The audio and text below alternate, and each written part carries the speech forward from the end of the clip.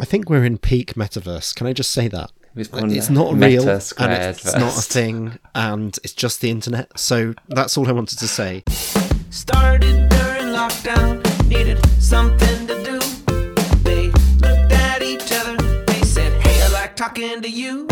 And so from a garden shed in a box room in West London, they're discussing tech. It's the Small Time Bets podcast. I saw this thing on BBC that Jen sent me, which was about biodiversity and ecological meltdown in the world, but mainly in the UK. And then simultaneously, there was that thing that went viral about the Queen being irritated with inaction on climate change. I don't know if you caught all of that. Yeah. I mean, it's great that she's gone on the record to say that in advance of COP26. I don't think she went on the record. I think it's just sensitive microphones, right? It's What did she say? She was just mic'd up. She was just having a chat with someone, and then it got caught on the background bit that she was just saying, I'm just so irritated that people aren't, this is my Queen impression, that people aren't actually doing any action about climate change. You know, she's like 95, but fair play. And then Prince William was just like, rich people need to stop spending their money on space, which is interesting. Got to be careful throwing stones when your job is to like fly around the world for charity purposes. So the thing is that when it comes to spending money on space versus the planet, those are not mutually exclusive categories. You know, you might get a lot of benefit from going into space, but also it's not taking away money from, you know, so money is not a zero-sum game.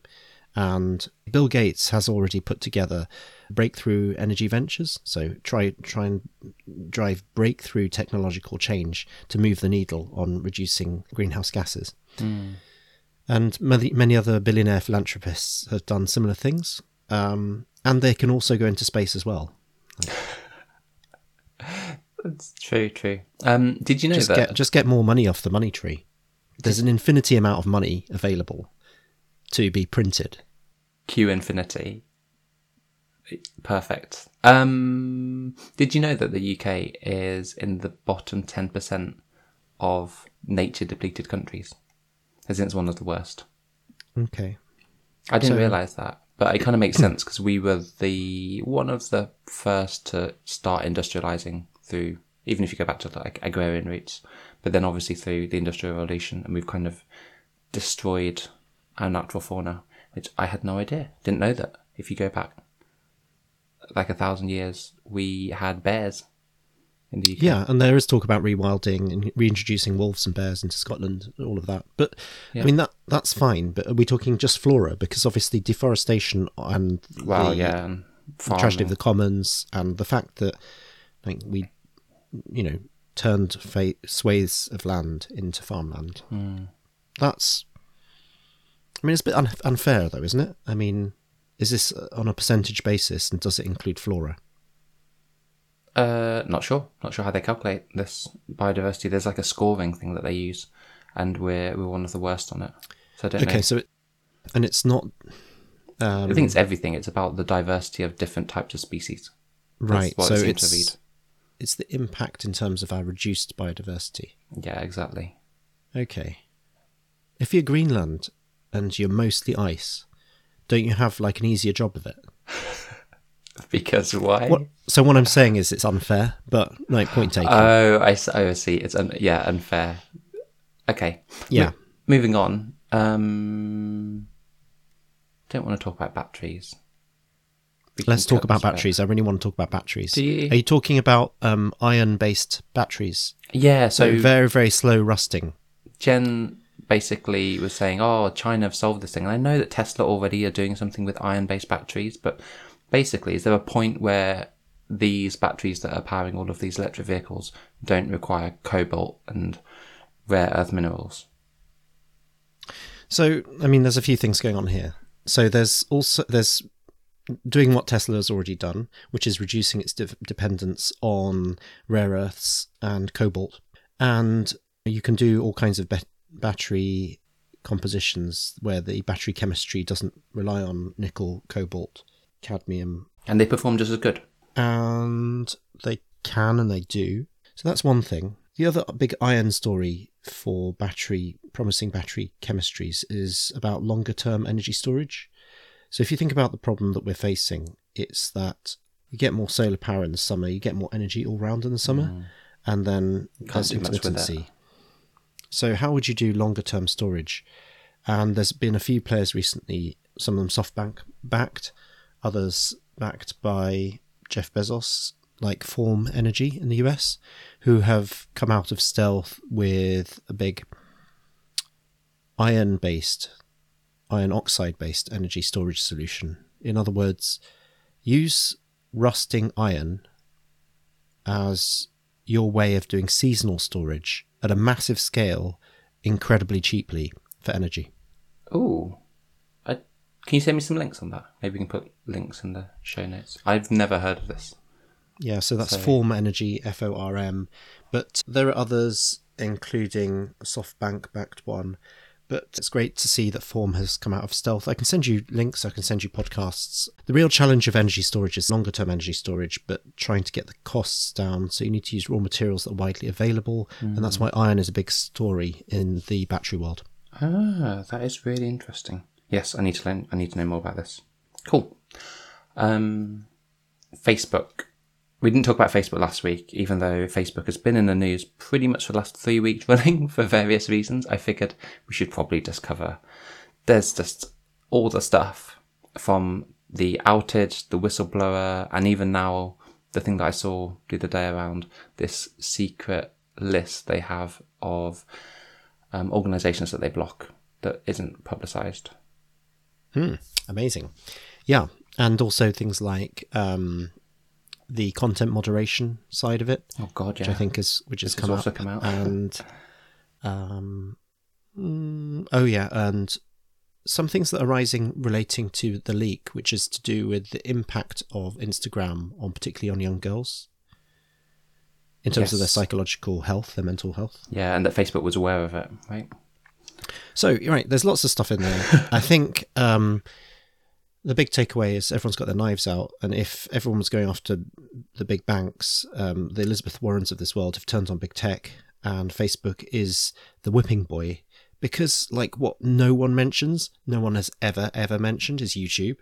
Do you find that weird? No one's ever mentioned YouTube. No, they did. Remember, there was that point where it was all a public scandal that if you watch enough kids shows on YouTube, it funnels you down into some really dark places, which I think is still, people are aware of this. Like there's no regulatory sort of backlash against YouTube. Less. It doesn't come up, but yeah, what does come up is Facebook is ruining our politics, corrupting our minds, ruining our children's mental health, just destroying everything through its surveillance ad model. But then kindly they switch everything off to give us a break, and that ruins things further. So you just can't win, can they? They took a day off, turned off Facebook, Instagram, WhatsApp, pretty much everything, and then a lot of people realised, especially a lot of businesses in developing markets, were like, we use WhatsApp to run our business because of the business channels, and they use it to like confirm medical supplies and all this other stuff that people were like, yes, actually some things that Facebook does might be essential infrastructure that happens to run on their pipes. 15 years ago on their homepage, they changed it so that they said that we're a social utility. There was a point at which it said Facebook helps you connect and share with the people in your life. And then there was another point at which Facebook described themselves as a social utility. That's interesting. The reason I mention that is because, of course, now people are beginning to regard them. And also you talked about how, for many businesses, some parts of the Facebook platform, including WhatsApp, are a critical part of their infrastructure for comms with its CRM. I mention this because if you're a utility, you're going to get regulated like a utility. Or if you're a broadcaster, you're going to get regulated like a broadcaster. Which is why they've removed that. If you're a host of content, then you're going to get regulated like a media company or a newspaper platform. And the problem has been that we as a society don't know what category to put Facebook in. So the only part that I'm somewhat sympathetic to is content moderation. So let's start big and then go into the layers, right? So is Facebook inherently insidious and evil? It has a certain culture and it's not been playing very honest and fair on keeping the rules where they are on things like privacy. And has it crossed the line a lot of times on things like moving privacy boundaries around? Yes, it really has. And not in a great way. And is that endemic to its culture? I couldn't say, I don't know enough. Go deeper. So how would you as a society try to regulate Facebook? You know what? I think of Facebook more like a nation state than as a platform or utility or tech giant. They have netizens, over 1 billion people around the world, that have ID, stored credentials, like a passport, through the Facebook ID system, that have their own policies and rules and moderation and laws basically running completely within the Facebook organization, as we've witnessed, where they basically determine what the rules are internally, and it evolves internally through their own sort of policy judicial system. And they have now started getting to the stage where they want to have their own currency with the whole, what was it called, Libra DM stuff.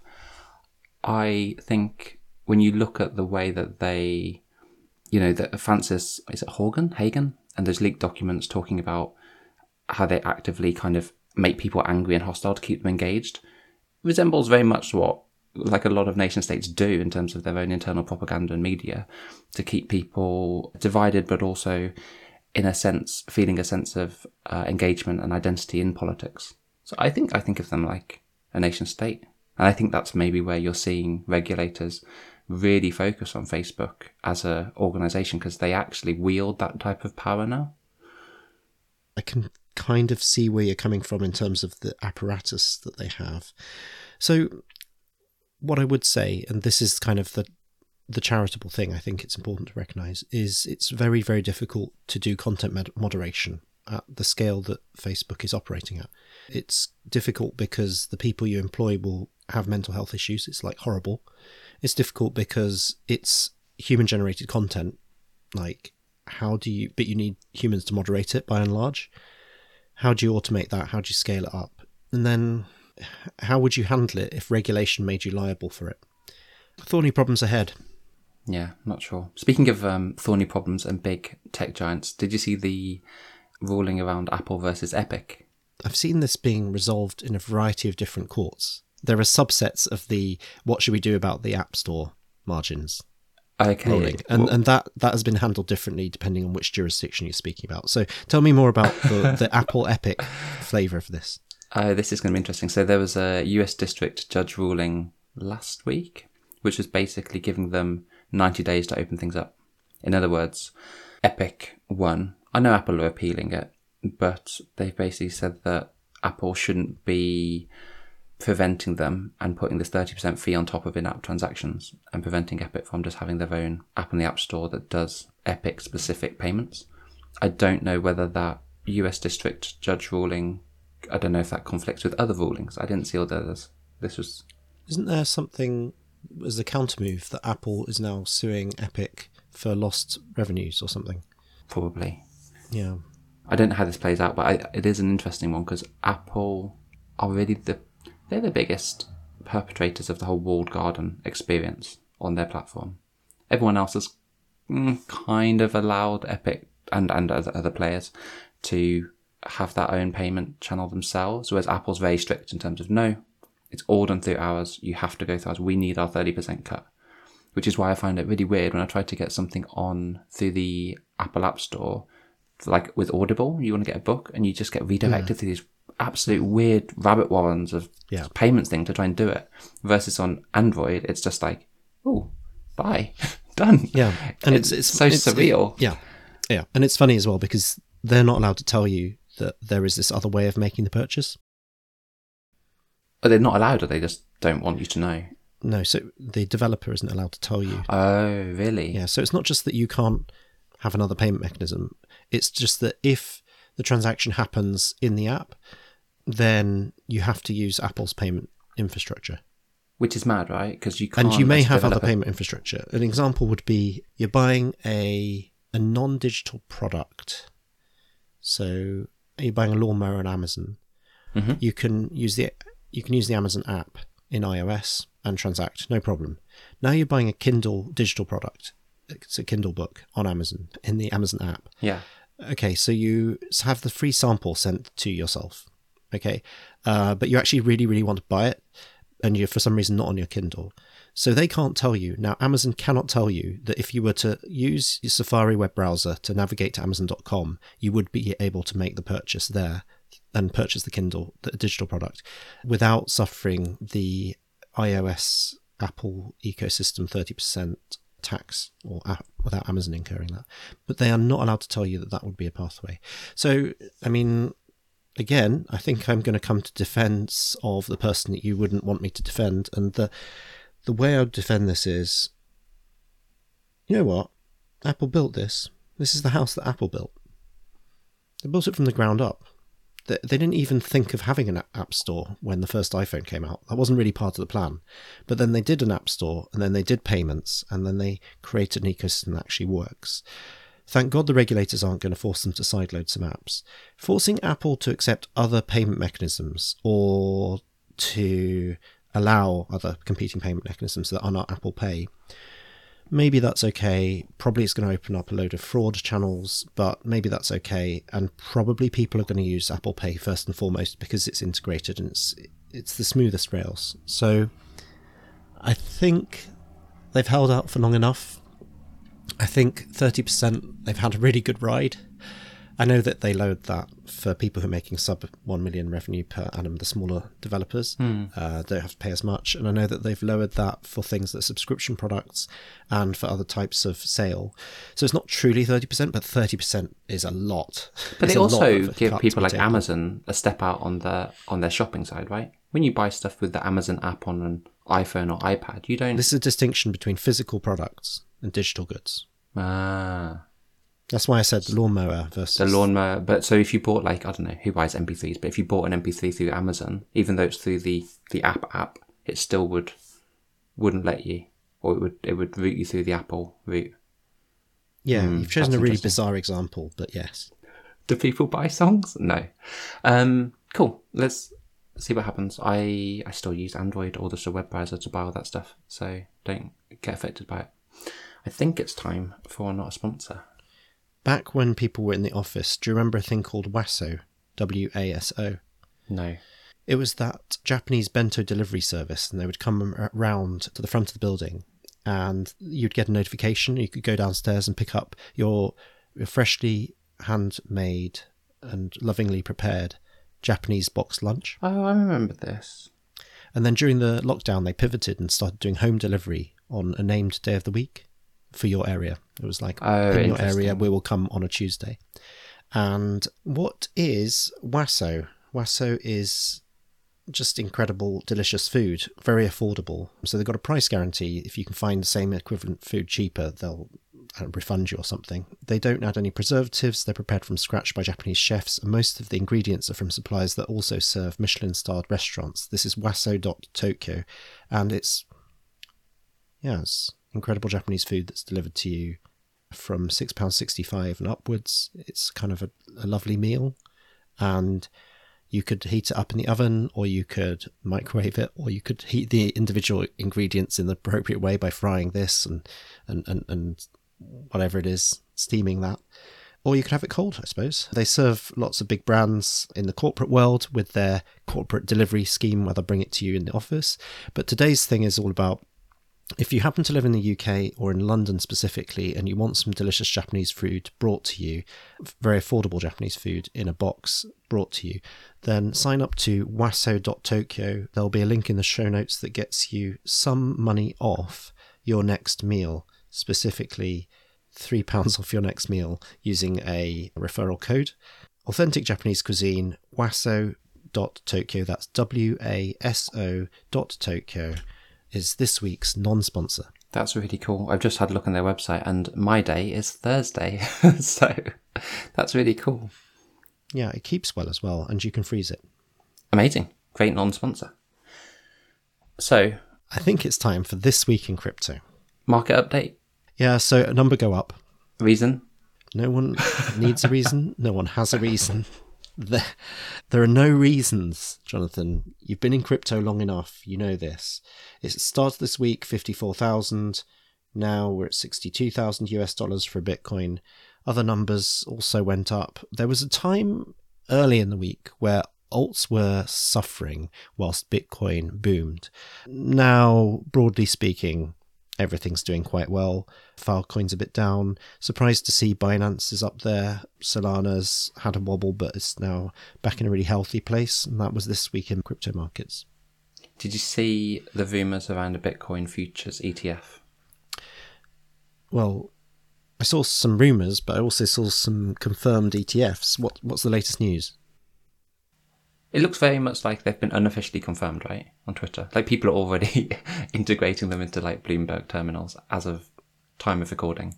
So I have a feeling, yeah, when the business week starts, all of these things will get announced properly. Tell me, what is the actual... So an exchange-traded fund means that big institutional money can buy Bitcoin. Mm. So essentially, the big boys have arrived. That's why this is significant. Well, it's kind of not, because it's a futures market. And this is why I wanted to discuss it separately, because last time you asked me about what's paper settled versus, or cash settled versus physically settled, and futures is all just contracts, right? It's not, there's never any on-chain real Bitcoin moving hands. And what's interesting about a futures ETF, which I didn't know, is that I think it's like 10 or 15% of that fund is actually just bonds anyway. It's not even Bitcoin. And so, and then all the contracts have like margins on them. And so really, if you wanted to get exposure to Bitcoin in a serious way, it's a very expensive way of doing it. So I saw mixed reviews about it. And the most interesting one was Raoul Pal, who's the Real Vision guy. He tweeted about this, saying that issuing the Bitcoin futures ETF is a good step, but basically handing hedge funds a massive arbitrage opportunity, because futures will trade at a large premium in bull phases and they get the ability to capture those returns. And he called this an old financial market trick, which is that rather than offering an ETF where you get to buy Bitcoin, like real Bitcoin, this is basically adding loads of intermediaries. So an ETF provider, clearinghouse, futures broker, administrator, auditor, law firm, hedge funds, getting the arbitrage opportunities. It's like great for Wall Street. Kind of sucks for anyone who actually wants to just buy Bitcoin, because you might as well just buy Bitcoin through any number of means that already exist. Right. Well, they can continue to buy Bitcoin through any means that exist. However, the hedge fund's also making a healthy cut from this. Does it take away anything from the health of Bitcoin, the health of the ecosystem? I worry that it gives a very, very good opportunity to short Bitcoin and make a ton of money on all the hype. That's what I worry about. And that might not play out. You're talking about market manipulation. No, I'm talking about it being a local top. So all the hype has led up to this. We're approaching Bitcoin all-time highs. People are talking about an ETF getting approved. Very exciting. Once it gets approved, the logical thing for your hedge funds and everyone else who's got it is you just can just short the market and just capitalize on it in the short term. And like, there's no, what's the incentive to just buying and holding it? You're having to pay all these extra fees. It's not like holding it, you know, like on your corporate balance sheet. This is just short-term trading. So, I'm not super excited by it. I'm waiting to see what happens once the excitement wears off. You think that the institutional actors will precipitate a crash? Not a crash, but I definitely think they'll use it for what it's for, which is trading and arbitrage opportunities, not for investing in Bitcoin. This isn't a chance. You don't do a Bitcoin futures ETF to go and hold Bitcoin. It's there to hedge your risk and to trade off the volatility. So yeah, it's kind of weird actually that there's been so much emphasis recently from regulators around protecting people, and yet this is the thing that they approve first. It's like, this is good for Wall Street. That's it. It's not. How many normal people actually need a Bitcoin futures ETF? It only benefits the intermediaries and the funds. That's it. Right. Well, yeah.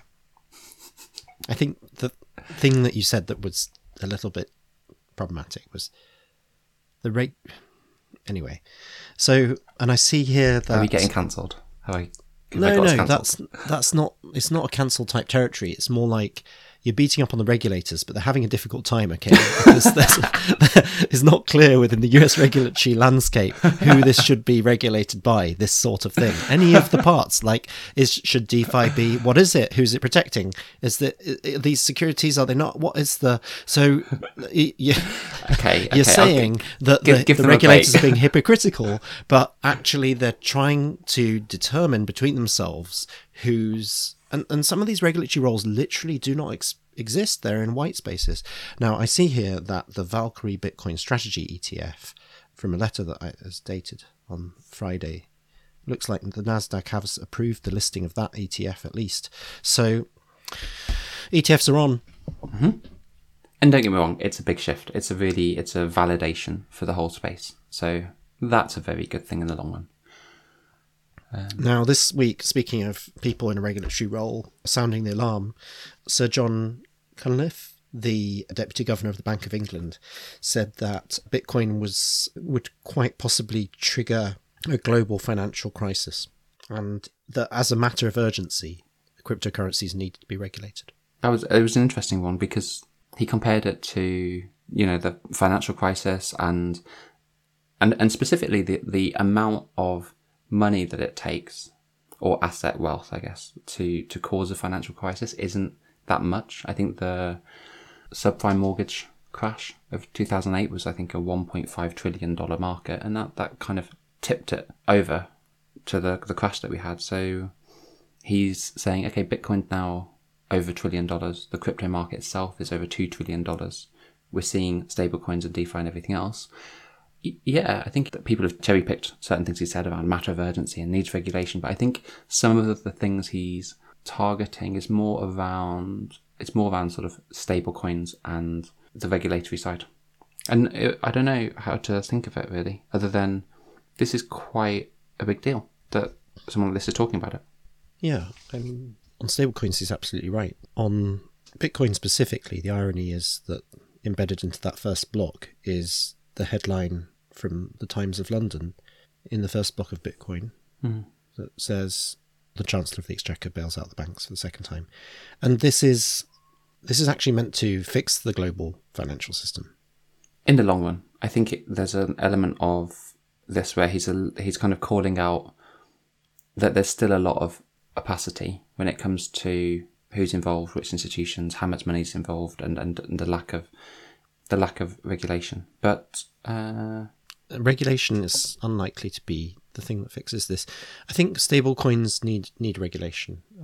I think everything else that gets regulated seems to just end innovation and introduce enormous costs and not do the thing that it was meant to do. It seems to shore up the position of entrenched interests. But it's interesting, in his speech, he actually is not super negative. You know how a lot of politicians especially, they speak about this space and all they talk about is, fraud and funding bad things and buying drugs, and they don't really know what's going on. He talked about it in an interesting way, which was that he said that they need to be careful not to overreact. We should not classify new approaches as dangerous simply because they're different. Innovation, technology and new players can tackle long-standing frictions and inefficiencies and reduce barriers to entry. Throughout history, they have been key to driving improvement and to increasing resilience in financial services. So he's kind of his actual speech, if you go through it, was not as one-sided. It was actually saying this is a really important space, but I think he's calling out all of the potential risks that need regulation because, like you said, they're doing a good job. I may be being too critical on how they're approaching it, but there's some stuff that is potentially of a systemic risk to the traditional financial system because they're now involved in a big way. Yeah. You voted in a DAO. We talked about decentralized autonomous organizations a few times, and we talked about governance tokens and how they're kind of like nothing, useful. But then I thought, okay, Shapeshift, decentralized. So Shapeshift, who was one of the early swap exchanges of 2017, and they gave you all those governance tokens. With the Fox. Yeah, it was its own thing. Familiar with it. And now you've got some tokens, the Fox tokens, and that allows you to vote in the decentralized autonomous organization. So theirs is really interesting because they are the first company to kind of go from a real company to a decentralized company, like in a kind of dismantling way. And so their Discord is very, very active. They do live stand-ups, like the daily stand-ups. They have weekly meetings. They have Ask Me Anything things like almost every day. They've put out roadmaps, developer guidance, all of these things. But then they have a lot of proposals that people can bring, and then you can vote on them. And so I thought, this is interesting. Let's try voting using the little power that I have in this governance organization. So you can go to the platform that handles all their proposals and votes. And there were some proposals they had around commissioning these different NFTs using the Shapeshift DAO treasury. I voted against that. There was one around endorsing their roadmap that they've planned for up until the end of December, which is actually a pretty solid roadmap in terms of integrations and cross-chain integrations they want to get. So I voted for.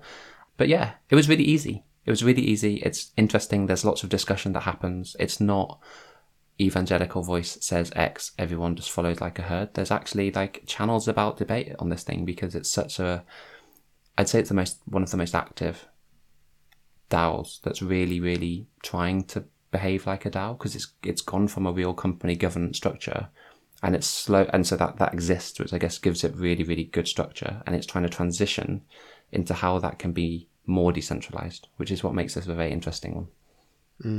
Decentralized autonomous organization, a DAO. I mean, when any country becomes decentralized autonomous organization, how will it be? So you'll log in with your wallet into a browser, and that will be your identity, and then you'll be able to vote. So in this example, what you did is you logged in using MetaMask, and then you had a series of motions in front of you, and you clicked yes or no. Yeah. Okay, so basically like an AGM. But you did it in real time. You didn't have to do it in advance. They put the proposals on, and they're valid for like a week or two, so you can review, critique, and then they obviously close them once it's passed off. I mean, what you're talking about is voting. Yeah, that's what. Voting. I've heard of that.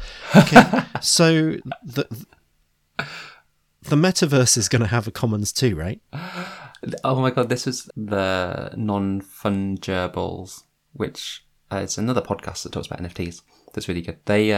They tweeted about this, basically saying, will we see portions of the metaverse, this thing that doesn't currently exist in any common sense, will we see parts of that become publicly owned? What defines public versus private? And then will we see a publicly run DAO? So all kind of aligned with this stuff. And I started thinking about it and thought we should discuss it, because public ownership, quote unquote public, is really different. It's difficult to really describe in a decentralized system, because everything is kind of individually private. So the idea of there isn't like a government, right? So public is a very difficult concept. But real decentralization becomes akin to the commons of cyberspace, which could be really cool. And I was starting to think about, imagine you've got Decentraland, and at the moment you can buy a parcel of land as Doug, or I can buy one as me, and I can transfer it to other people, but I can never really make it public. I was thinking, imagine there was a way of essentially sending that to 0x000, like a burn address for Ethereum, where no one owns it, but still enabling other people to use it. So it's kind of part of the commons. That would be quite an interesting concept in the future metaverse, where you could basically have parts of land where no one can actually own it, but there by definition everyone kind of owns it. So you could do that by fractional ownership, but that's kind of not what you mean. What you mean is the equivalent of the National Mall in Washington DC. Yeah, or the commons, right? If it was like a digital commons. I'm going to build out on this idea. Right? So in the US, there's obviously there's loads of beautiful parks, and there's national parks, and the funding for that comes from ultimately, I guess, the taxpayer. And then there's a National Mall, which in a country that doesn't have much of stuff that's like this is really remarkable, because it's beautiful, it's publicly funded, it's clearly expensive, and it's got lots of monuments and other stuff in it, and it's a huge, huge expanse of space in the middle of Washington DC, a major city. Now what you're saying is, in the metaverse, would there be something that's like that? And public spaces are really important, and they usually require maintenance and upkeep and certain rules to be enforced around them. And what's nice is that developers don't come along and build luxury condos in the middle of them. So There should be something like that in the metaverse, because public space is important. You know, this is where you gather to celebrate the inauguration or the State of the Union address. This is like, and it's where discussion happens. It's where civil society happens in public spaces. Really important. But it doesn't map across as an analogy, because in the metaverse, like, you could have some space that's designated from building regulations, zoning laws, that you can't build on it, and that's fine. Like, that's okay, that's public space enough. I think it's good to have like gathering points and meeting points. I don't think you need to set up a trust. I think land is like where it becomes relevant, right? So in the UK, the National Trust has looked after some old buildings, and it's a trust. So there's a foundation that keeps paying money for the upkeep and maintenance of Building Plus Garden. And then middle-class people can get in a car and go to see that thing every weekend, and they feel really smug, and they have a little sticker that they can put in their window. So well done them. Now, the thing equivalent to that in the metaverse is kind of hard to... Do you know what I mean? It's kind of hard to... I think it would be an object. I think it's more like what you're saying. I have this thing. It's the first... It's Pikachu. When Pokemon does NFTs properly, I have the Pikachu card. There is no other Pikachu. I've got the only one. And I'm going to, instead of handing it on for generational wealth to my offspring, I'm going to set up a foundation that will own this Pikachu card and display it in the pantheon of art at the centre of the metaverse. And that'll be held in trust as a public good, and I want it to always, it'll be a condition of my bequeathing it, that it's always available for public display in the metaverse. That might be how this plays out. But then you'd need trusts or public trusts that are essentially run as DAOs, where, for example, Decentraland, you'd have to have... It's a foundation. Yeah. Okay. I don't know if you've solved it, but I think it'd be interesting to see where that goes, because it's inevitable, right? If more things move to the metaverse and it becomes interoperable and a common cyberspace where we all go and exist, that's not just owned by one organization, you need to have stuff like that. So maybe you'll have like, can you have multiple public trusts?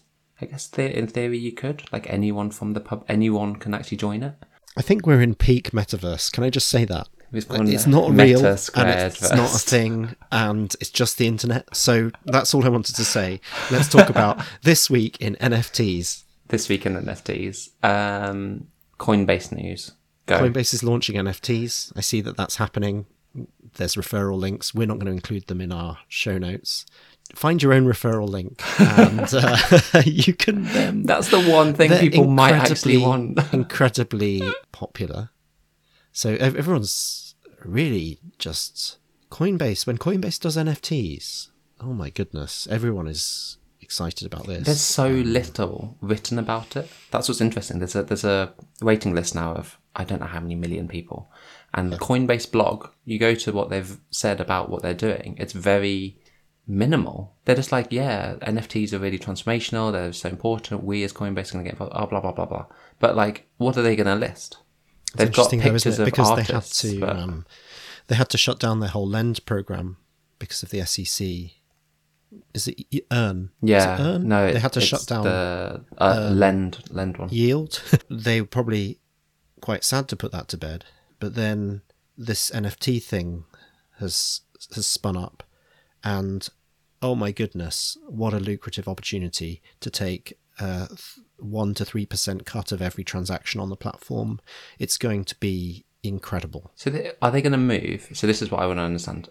If it's Coinbase, surely CryptoPunks, Apes, a lot of the kind of original NFTs, they have to move there, right? They have to get listed there as well as OpenSea, because there's no other way to compete with OpenSea unless you can pull volume away from there. And then I thought, okay, well, Coinbase probably aren't going to go the OpenSea route of just let any see what sticks against the wall. They will probably act as a curator, I would have thought, because of their reputation and their brand and the way that they were very selective with what they listed. If you think about the digital assets, they were, for a while, you could only do Bitcoin, Ethereum, Litecoin, maybe like one other. Like, it was very, they weren't the Binance, they were the selective, we will vet this thing before it goes on. And I think they'll do that for NFTs. Which means, similarly, by virtue of receiving that blessing, anything that listed popped. Exactly, right? The Coinbase effect. So the same thing might happen for NFTs. And that's interesting because we've talked a lot about legacy auction houses being, you know, the arbiters of what's quality art, whereas Coinbase almost are like they're the arbiters of what's a legitimate verified NFT collection, in a way that the OpenSea tick kind of just doesn't cut it. You know, it's like verified by OpenSea gives you some confidence that it's not a scam, but it doesn't actually give it a social credit the way that a Coinbase listing would. So I'm very excited about this whole thing.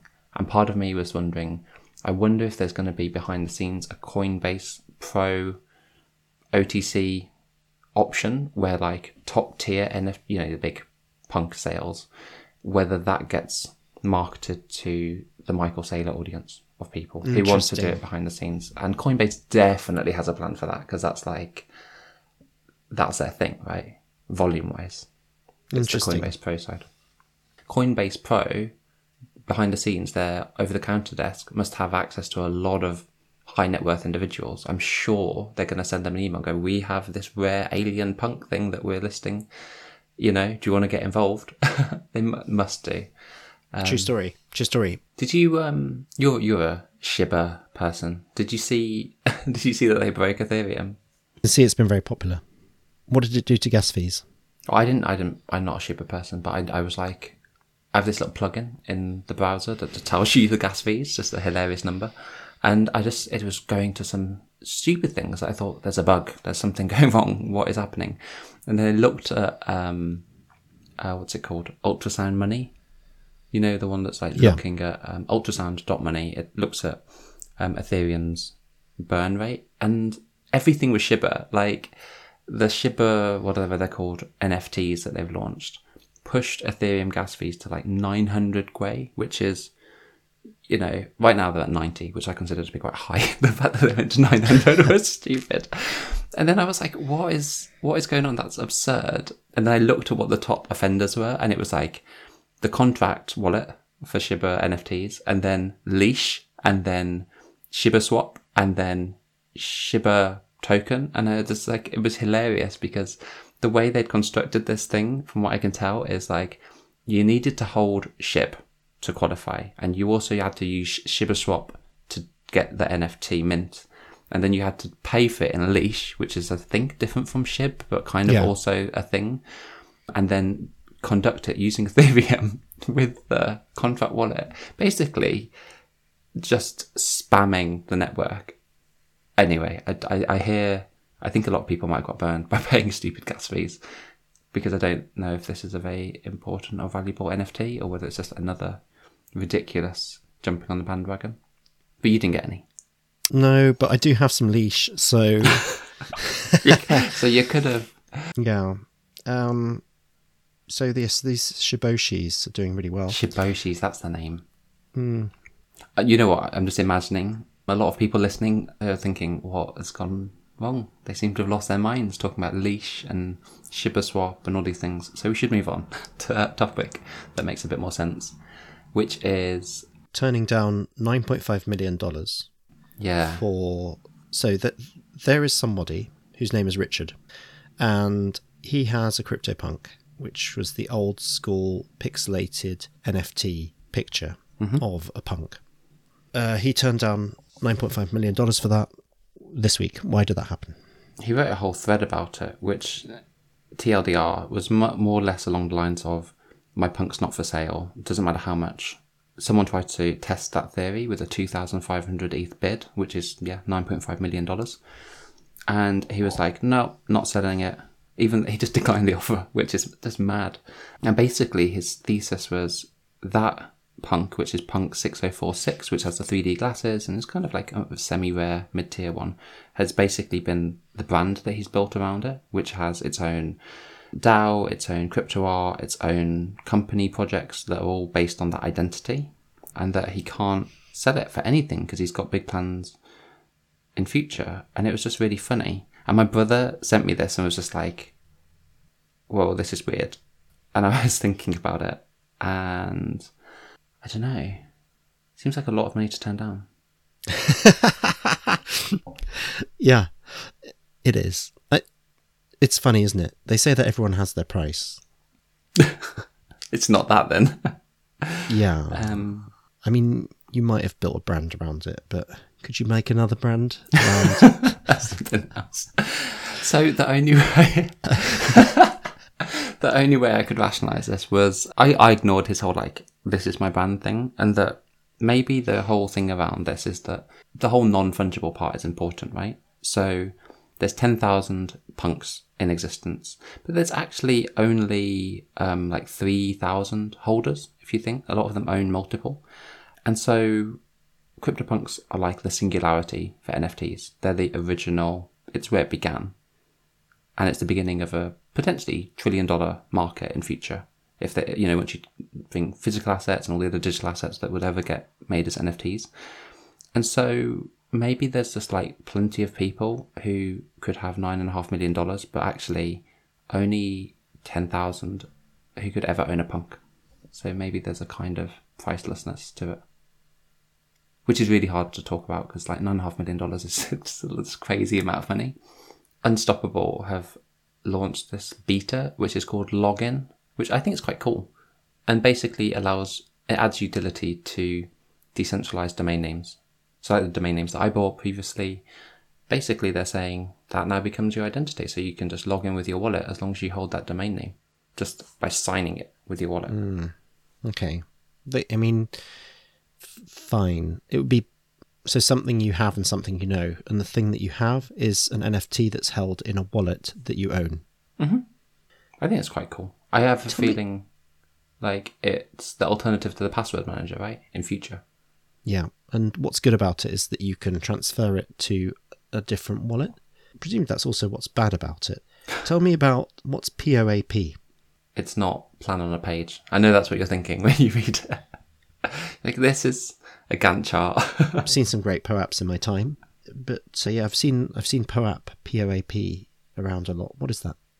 Proof of attendance protocol. So I potentially have got one from the AMA, and I got one from the Time event. So Time Magazine's big event that I failed to get in on. They sent me a POAP, which is basically a token that proves that you were in attendance somewhere. You're laughing, but this is genuinely one of the things that makes sense with NFTs in like real commercial settings, because once you have physical and digital events, the engagement factor of you being there, the proof that you were there, starts to become something that's tangible, that builds up your identity. So it's like you are the sum of all the places you've been, all the concerts you've attended, all the, you know, car showroom stuff where they're like, oh, come and see this big launch. You could get a POAP that could then entitle you to other things in future. It becomes a token of membership that's done by participation, which is really cool. Except that it's transferable. Well, no, that's what's really interesting about it, right? Because it is transferable, therefore it actually has some value. So you can imagine, say there's a Mulberry bag launch fashion event that you go to. There might be people who couldn't attend, but really, really want all the things that now entitles you to. And so it has a saleable value. Your participation in something, your physical act or digital act of joining something might be valuable to someone. It's like, you know, when people used to, well, they still do, pay someone to stand in line in the Apple store to get the latest phone. It's that, but it's the tokenized version. And for companies that are looking at NFTs, this is where it's at, because you can't make sense of digital art and CryptoPunks and a kind of ethereal social value around the movement, but you can definitely make sense of this. This is participation with customers. It's the B2C transaction, but monetized and allowing you mass extensibility through not sign up to my mailing list or, you know, join my subscription thing, but actually participate in our community and we will reward you, and then you suddenly get all of this value add afterwards. It's cool. Yeah. I think it might be time for CryptoPunk or CryptoFunk. Cool. I will go first.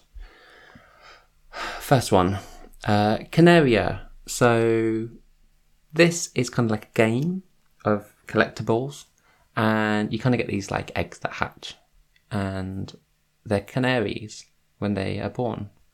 But the thing that makes this really cool is that the bird's properties and traits evolve whilst it's an egg based on how people like react to it. So you can send like emojis, like different ones, And depending on how the community reacts, it gives it different traits. So like smiley faces would give it like a happy mood, and like crying ones make it a sad canary. And you can give different ones of like, say you sent it lots of cat faces, it would have cat properties or be more agile. Yeah, it's kind of like an evolutionary dynamic NFT collectible. Okay, tell me your next one. Next one, Halloweeny babies. So this is 6,666 3D avatar hover babies that you can mint on the Ethereum blockchain. It hasn't been launched yet. Next Thursday is the launch date, but it's the first, well, they say it's the first NFT horror genre game with a generative timeline. So yeah, each Halloweeny baby has certain traits, and the tropes are based off horror movies. So it's like suspense or jump scares or gore or psychological thriller or the paranormal. And the developers are building out this game based on all these different traits and people having these Halloweeny babies. And yeah, they got a cool team behind it. So those are my two. In the first one, in Canaria, how are you supposed to send the emojis? How does it interact with the emojis? So there's a website where you can see all the different eggs that are there, and you can basically just, as a person with your wallet, you just react. If you're part of that community, you just react with these things. And so some people would like spam them to make them have, send poop emojis to make them really like warp into different properties. It's a community-based game. Okay, so the CryptoFunk is the Halloweeny babies, and the CryptoPunk is Canaria. What makes you say that? It's just, I know deep in my bones. It's just a fact, Jonathan Tipper. Okay, you may be right. It's really cool, Canaria. Runs on Kusama. All right, it's my turn. Go for it. Are you ready? Yes. Are you ready? Okay, so the first one is Doggy, and that's 10. You're saying Doge wrong. No, Doggy, and that's 10,000 dogs. And they have accessories, dog accessories, and various things, like they wear stuff. Okay, you get it, right? It's dogs. And then the other one, are you ready? I'm ready. It's Froggy. Yeah. Froggy, okay. Yeah, and that is 8,000. So note that it's 8,000, not 10,000. It's 8,000 different frogs. Okay, and they've got different things on, like glasses and scarves and hats, and there's different characteristics and features like eye blinking or tongue stretching. These are terrible. So those are the two. I feel like you put in no effort into these. Ask me which platforms they're on. Which platforms are they on? You can get Doggy on Bakery Swap, and you can get Froggy on BSC if you go on Pancake Swap. Is Bakery Swap a thing? I know, you confuse me more. Bakery Swap, yeah. These are abysmal. I'm just going to take a punt on this and just suggest that maybe Froggy's real and Doggy is not. So Doggy is the CryptoFunk. Complete the thought. And Froggy is the CryptoPunk. Well, Jonathan, I regret to inform you that Doggy is in fact real, so that's the CryptoPunk. Meanwhile, Froggy is very obviously a CryptoFunk. There are only 8,000 of them. It's not anyway. So Doggy is absolutely real, and you can get it on Bakery Swap, and there are 10,000 of them. None of those are real things. Like, what is Bakery Swap? So in Bakery Swap, if you go into the gamification section, you can get your NFTs. I didn't even get to the part that's really cool about Canaria, which is that it's entirely on-chain on Kusama. So it's like, there's no smart contracts. It's just on-chain graffiti that adds up to make this thing. It sounds grand. It's really cool. Excellent pod. Talk to you next week. Talk to you next week. Bye. Okay, bye. Started during lockdown, needed something to do. They looked at each other, they said, hey, I like talking to you. And so from a garden